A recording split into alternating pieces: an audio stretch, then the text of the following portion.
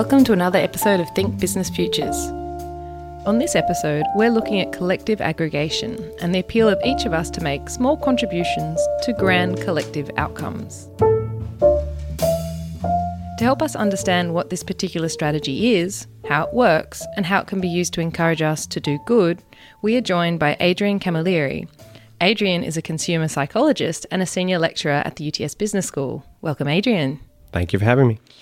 So, every year in their fundraising campaign, Wikipedia appeals to readers using a phrase that goes something like this. If everyone reading this gave just $5, our fundraiser would be done within an hour. Now, from a marketing perspective, can you help us understand what is going on in this sort of statement? Sure. I'd like to start first from an economic perspective, and an economist might call this cheap talk, which is, this is a statement that means nothing. If you get a bunch of people to do a very small action, then you get a large benefit. Yes, of course, but there's no guarantee anybody is actually engaging in any of the said activities. So from an economic perspective, you might think, well, this is an empty statement, but we keep seeing it every year from Wikipedia. So presumably it's having some kind of impact. And I think it's interesting from a marketing perspective, the idea that it's encouraging people to think about the collective. Many people engaging in a small action can actually lead to a very big outcome, in this case, keeping Wikipedia running. So I think there's clearly some psychology in the background, although I hadn't seen any research explaining what's going on. And so that's kind of where our research project emerged from. And in your research, you call this the collective aggregation effect. Can you give us any other examples of where you see these sorts of statements? Sure. Once I've started this research project, I started seeing it everywhere. One of the sort of inspirational examples for me was there was a 2008 Walmart commercial, and it went something like, if all Walmart customers, all 200 million of us, changed our light bulb to a more efficient light bulb, then it would be the equivalent of taking 11 million cars off the road.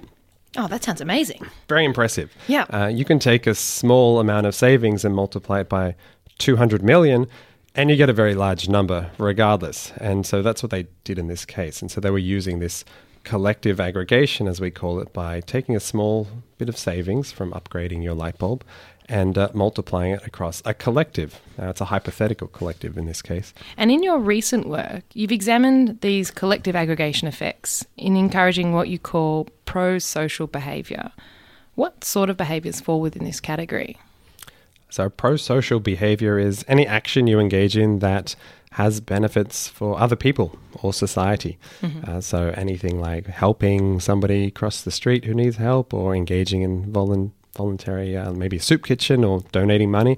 Can also include activities that can help you. So, for example, if you decide you are going to buy an energy efficient, let's say a fridge, yes, you're going to save money from the saved electricity, but you're also going to reduce your carbon footprint. And so that could also be considered a pro-social action.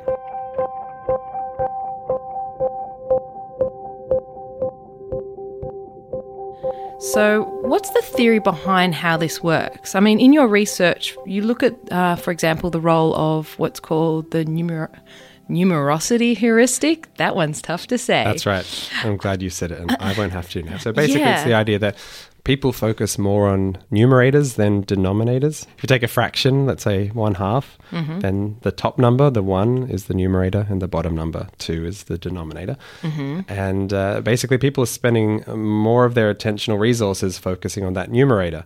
The top number. The top number. So give you a pretty solid example of that. So let's say I was going to offer you some tickets in a lottery, and which lottery would you prefer? Which scenario would you prefer to be in? You have one ticket out of a lottery that has 10 total tickets, so you have 1 out of the 10. Or you have 9 tickets out of a lottery that has a total of 100 tickets. What's your preference? I kind of want the 9, but I don't know why. I just like having 9 in my hand. Yes, most people do like having the 9 tickets in their hand, and that's an example of this numerosity, this focus on the numerator. 9 is bigger than 1, and if you're just focusing on the numerator, that seems like an obvious choice, but... Oh, wait a second, I'm just doing the maths right now. Yes, if you do the maths... Oh, goodness. 1 out of 10 is 10% chance, and 9 out of 100 is 9% chance. Right. Dang. All right, there's the numerosity heuristic. Thank you for hard to say, demonstrating hard that. to escape. All right. And I mean, that can expand into other contexts. So, for example, there's been some research where people are offered a warranty. Let's say, again, go back to the fridge example. You've got 2 fridges that you're choosing between. One has 9 years warranty, one has 7 years warranty. And okay, so that's clear. But we could also express that warranty in terms of months. So it would be 108 months versus 84 months. It's the same thing. That's 9 versus 7 years. But it turns out that people are more impressed by the 108 months than the 9 years. It sounds bigger. It does sound bigger, again, because focusing on the numerator. And so we might get people to actually shift their preference towards the product that has the longer warranty if we express it in terms of months rather than years. So how does it then relate to these appeals to a collective aggregate then? In this collective aggregation effect, we are comparing what the benefits would be for one individual person versus the benefits of what would be aggregated for. We tend to use 1,000 people. We did some initial research. We tested if we aggregate over 10 or 100 or 1,000 or 10,000. 1,000 seemed to be the sweet spot. And so we're getting this benefit, again, of the numerator. If you just focus on, well, in this case, the numerator is going to be the benefits. So it's that big outcome at the end of the big statement. outcome at the end, that's the numerator. Yep. And you kind of ignore wait a second, how many people did we aggregate over to get that big outcome at the end? So if you ignore the denominator, you're just focusing on the big outcome at the end, the numerator, then we can see why this heuristic has an impact. So the heuristic is at play here because we are putting more attention in this particular statement. We're putting our attention on that big outcome, which is going to be achieved by the collective, and we'll kind of disregard just how many people we're going to need to get it. That's exactly it. Yeah.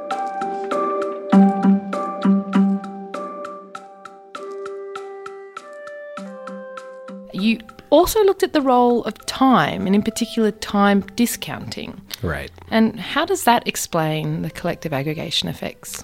Yeah, so there are a number of different factors that go into producing this collective aggregation effect. So we've talked about one, which is the heuristic. Another one is time discounting. So people rationally, they discount future benefits and costs. So clear example, what would you prefer? I give you $50 today or $50 in 2 months from now? Should be a pretty easy one. Today. You want 50 today, right? Today, particularly for the finance people out there. They're probably like yelling at the radio going, today, Right. today. So what if I made it $50 today or $60 in 2 months? Today. So what number would I need to offer you in 2 months for you to switch? Ooh, probably something like, like $100. You're going to have to double it. Sure. And Yep. so a lot of people have that same reaction. And so they're discounting future savings and benefits. And so one of the benefits of this collective aggregation is that you can say, if a lot of people engage in this action, we can have a really big outcome today. And so anybody who suffers from this high discount where they really don't care what the benefits are going to be in 2 months or 2 years, then they don't have to worry because this statement is framed in terms of the benefits are occurring today. You also looked at efficacy. This is the kind of the third strand in that particular research paper. Right. What is efficacy and how does it play in this scenario? So I can talk about 2 different types of efficacy. One is ability efficacy and one is outcome efficacy. So ability efficacy is all about your belief as to whether you can engage in some kind of action. So let's say you're trying to lose weight, that's your goal, and the action that you're going to use to get to your goal is going to the gym. So your ability efficacy is your perception of whether you can go to the gym regularly, say. And then outcome efficacy is, let's say I do engage in the action, I do go to the gym. What's the likelihood that that behavior will actually lead to the goal that I'm looking for? So what's my belief regarding going to the gym actually leads to lower weight, let's say. And we can think about those at the level of the individual. So we can have individual level outcome and ability efficacy. And we can also have collective level. So if we have more collective goals, so maybe you're on a team, maybe you work in an organization, or maybe you're just a society and you have societal goals like, let's say, reducing world hunger or something like that, then you can also think about these two forms of efficacy on the collective scale. So what is the collective or the group or my country or the world's ability to engage in whatever the action is? And if we do engage in that action together, what's the likelihood that we're going to achieve our goal? So that's kind of the theory behind this concept of efficacy. And there's lots of research showing that in order to motivate people to engage in behaviors, they need to feel a sense of efficacy, right? Nobody's going to engage in any action that they think is completely pointless and they can't do. Yeah, so what we were trying to measure efficacy, all 4 different types in our studies, and what we found is that when people were presented with this statement around if many people engage in this pro-social action, then we'll get these huge benefits, just reading that sentence increased people's perceptions of collective outcome efficacy. They felt like, you know what, we can do this together. That doesn't seem that hard. And so that was another one of the forces underlying this effect. Oh, that's kind of great, this collective sense of optimism in our fellow human being to join in and get these big outcomes.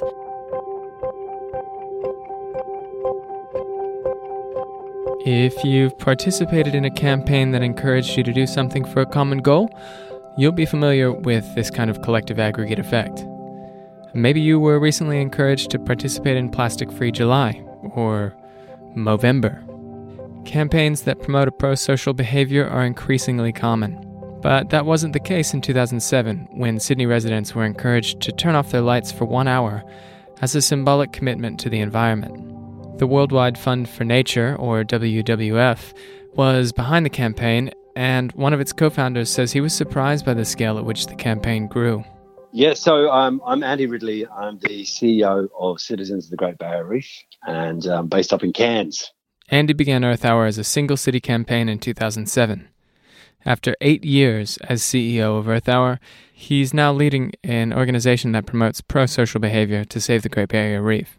He is acutely aware of the pro-social benefits of individual actions multiplied on a large scale. Can we start with Earth Hour?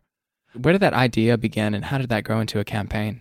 Well, it's interesting. Conservation is such an interesting field, but it's so frequently, and still to this day, so frequently tends to talk to itself or, fight with those who are never going to be converted. And with conservation particularly, if you really want to move the ball, everything has to be kind of mainstream. And so somewhere in the middle. So that was something when I was working at WWF in Sydney, and we were actually really successful. We had a golden age, actually, of successful campaigns, particularly around marine. But the climate change issue seemed to be very hard to get traction on. It, even back then, was very polarizing. But we sort of really wanted to start to deal with the problem which we called the 5% problem. You talk to the 5% already agree with you, or the 5% that never agree with you, and you ignore the bulk in the middle. So we actually started a few other things. We actually started a campaign as a sort of a parent of Earth Hour called Future Makers. And Future Makers didn't really work. It was sort of slightly agency driven, but it didn't really work. But we actually learned a couple of really interesting things out of it, or we took a couple of really interesting things out of it, or ideas. One of which was working within WWF, we were very constrained by the brand. So on one hand, you might think the brand is really helpful, and it would have been in terms of the resources that you could bring to bear. But on the other hand, the rules around the brand meant you couldn't do very much. But for example, if you wanted to work with a corporate or something like that, if you're trying to move quickly, be nimble, if you're trying to do anything kind of interesting, you couldn't do it. It immediately went into the fundraising team, and you were kind of basically, dead in the water. So if you're trying to do something big, you're trying to get scale, and you haven't got much money, you've got to kind of investigate where can you get channel. This is 11, 12 years ago, right? So this is all sort of fairly obvious now. It's sort of pre-social media. So we were thinking, right, well, who's got reach? Lots of companies have, media partners have. So we started working on the idea of an open source brand. So one that we could develop that would have its own set of rules of engagement that would be essentially policed by the people rather than by your brand guidelines. So that's kind of one thing.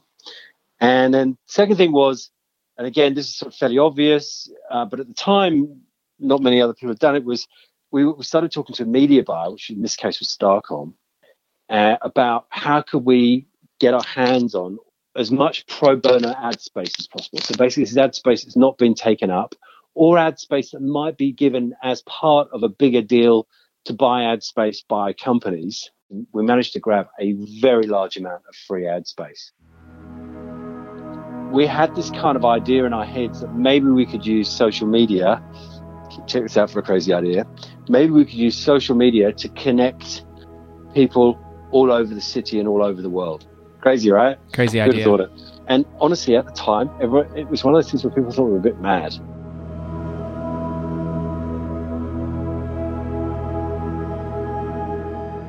And then the last piece, which sort of fell into place quite late, was we decided to talk about, like, every conservation campaign to that up until then had really been a negative, right? So, help us do this or this happens. Yeah. Right. So it's the sort of gun against the head kind of campaigns, right? Where with Earth Hour, we decided we were going to use hope and not fear. So that was sort of fairly radical at the time, but that was sort of where we were coming from, how we developed the campaign. And then it was really, feet on the floor. It was really about going around Sydney and trying to make sure we could make this happen. So we got a whole lot of help from all sorts of different people. We got the mayor behind it. We got the then state premier behind it. Fairfax, who were massive in that first year, became the kind of the media partner, but they were much more than that.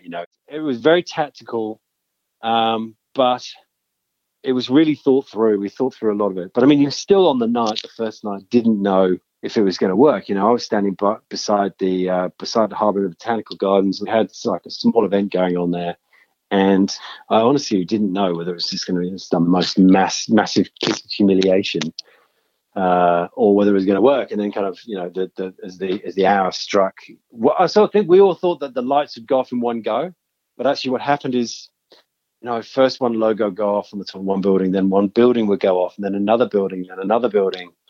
And then, it'd be one of the big hotels would go dark. And then, the bridge suddenly started to go dark. And then the opera house went dark. And what we realized is this kind of, the whole city started to look really dark, was that we'd tried to plan for enough buildings to go off so it worked enough. But actually what happened was, literally it looked like the whole city had turned its lights off. I'm just one person. What can I do about global warming? I try to be environmentally aware. I try not to be wasteful. I try to do the right thing. But I'm just one person. What difference can I make? Earth Hour, 7:30 p.m, March 31st. It kind of grew massively to about 5,000 cities, and then, it kept going, and some cool stuff happened on the way. Yeah. So you kind of, by creating an open source brand, decoupling it from WWF, being strategic, being positive, you created not only a brand, but also an event and a culture kind of with this whole thing. Yeah, I mean, I think it was the culture piece that was interesting, because the bit that we hadn't planned and we never kind of factored in was that what we'd actually come up with was an excuse for people to talk to each other. And so, it gave people an excuse to lean over the fence and chat to their neighbour or talk to someone in a bar. And so a lot of the stories we had to get the whole project going in the first place revolved around, how broad the participants were, so from, a Buddhist monk to NRL player, et cetera, et cetera, et cetera. Yeah, so that was a factor we didn't factor in. That was a big part of when it worked, it was always something to do with that. With the culture. Yeah, it was always to do with this idea that you felt part of something bigger, but you felt that you were part of it, that you had ownership on it, rather than, you're a member of something. I don't know. So there's a difference.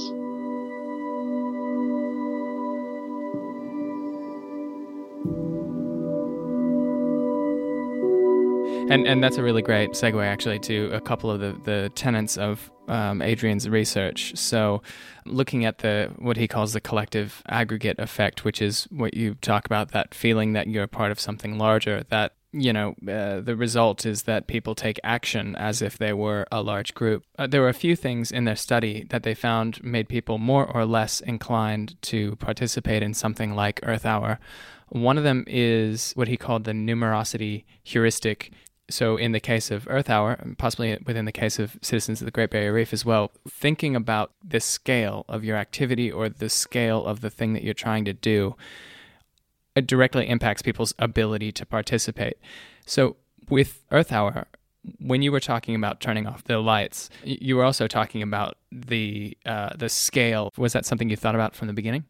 Yeah, so mass is what we were talking about before when you talk about the 5% problem. Is what you're actually talking about is if you don't get the middle, if you don't get scale, if you don't get the mass engagement, then it's much harder to affect change. I mean, that was the theory in the first place. And we were trying to get out of just running campaigns that were like, a petition that kind of got, people who already cared to kind of sign up to it. And then, that was it.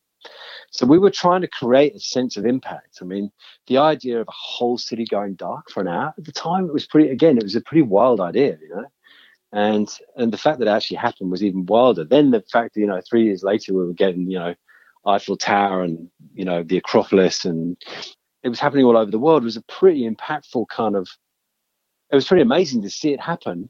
So the question then became, I think, because that all really led up to the COP15 climate negotiations in 2009.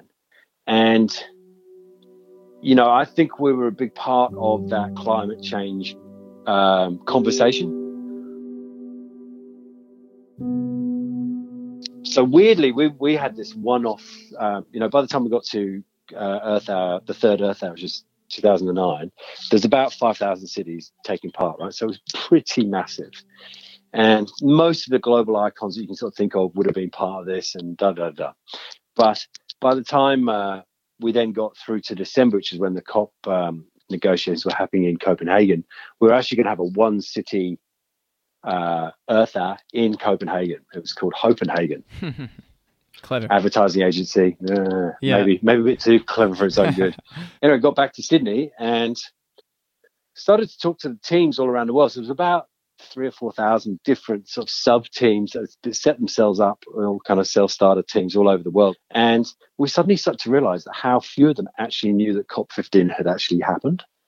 So on one hand, we'd kind of been enveloped in this whole conservation world, back to the talk to your own, the 5%, but we'd actually got into our own 5% problem. And then we realized that all these teams all over the world, they were still doing whatever they were doing. And it almost hadn't mattered. And what had started to happen was Earth Hour had started to go beyond the hour, and people were starting to use the brand to build credibility or profile or energy behind what they were doing locally. So we actually had, almost by accident, created sort of the first kind of shared economy version of a conservation organization.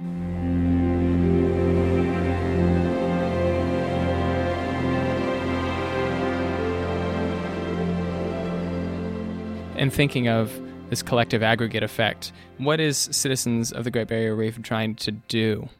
The idea of Citizens really was, we saw it as an opportunity to, take a bit of that Earth Hour stuff and sort of actually design what we think is a 21st century conservation organization. So instead of with Earth Hour, we kind of tried to retrofit it.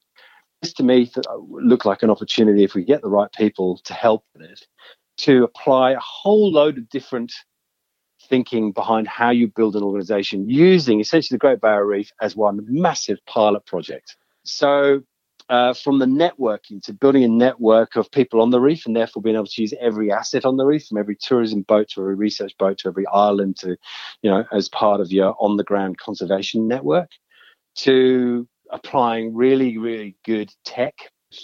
But, the other piece of this is, okay, so what would it actually take to conserve and protect the Great Barrier Reef? So there's that piece. But then there's the piece of the individual, the citizen, and business, which is, I guess, a way of thinking about that is much more around material use.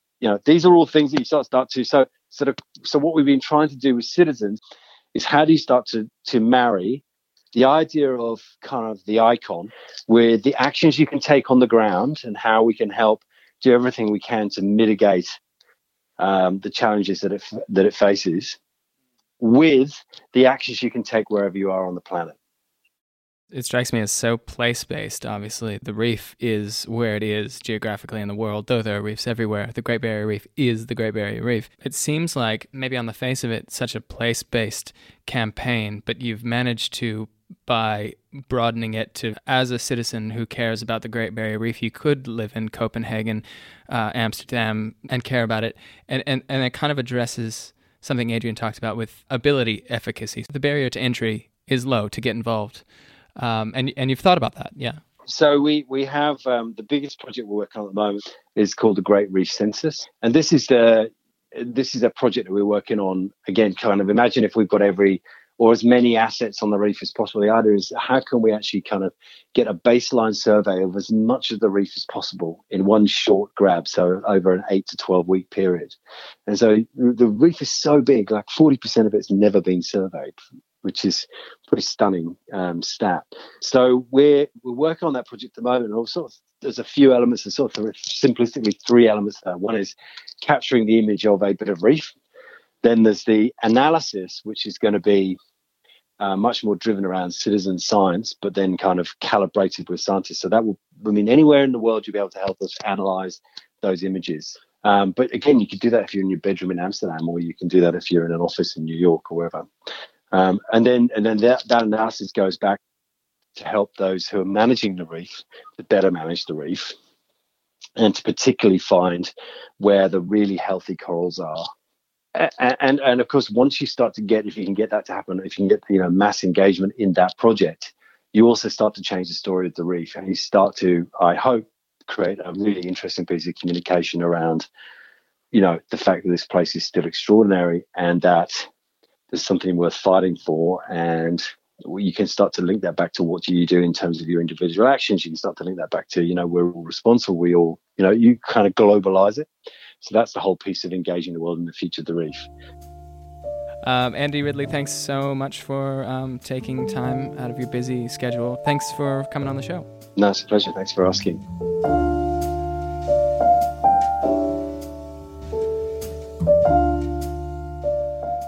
That brings us to the close of yet another episode of Think Business Futures. Think Business Futures is recorded on the lands of the Gadigal people of the Eora Nation. We'd like to pay our respects to elders past, present, and emerging. This podcast is made by the UTS Business School with support of 2SER 107.3. You'll find links to Adrian's work and other examples of the collective aggregate effect, including Earth Hour, at 2ser.com/thinkbusinessfutures. You can also search for us in your favorite podcast app. Thanks to Adrian Camilleri for coming on the show to explain the collective aggregate effect and his research. Thank you also to Andy Ridley for calling us from Cairns to explain how he's made it work with both Earth Hour and Citizens of the Great Barrier Reef. Now, if each of our listeners all just spent 1 minute to subscribe to the podcast and rate us, then Think Business Futures would be the top-rated business podcast in the world. Until next time.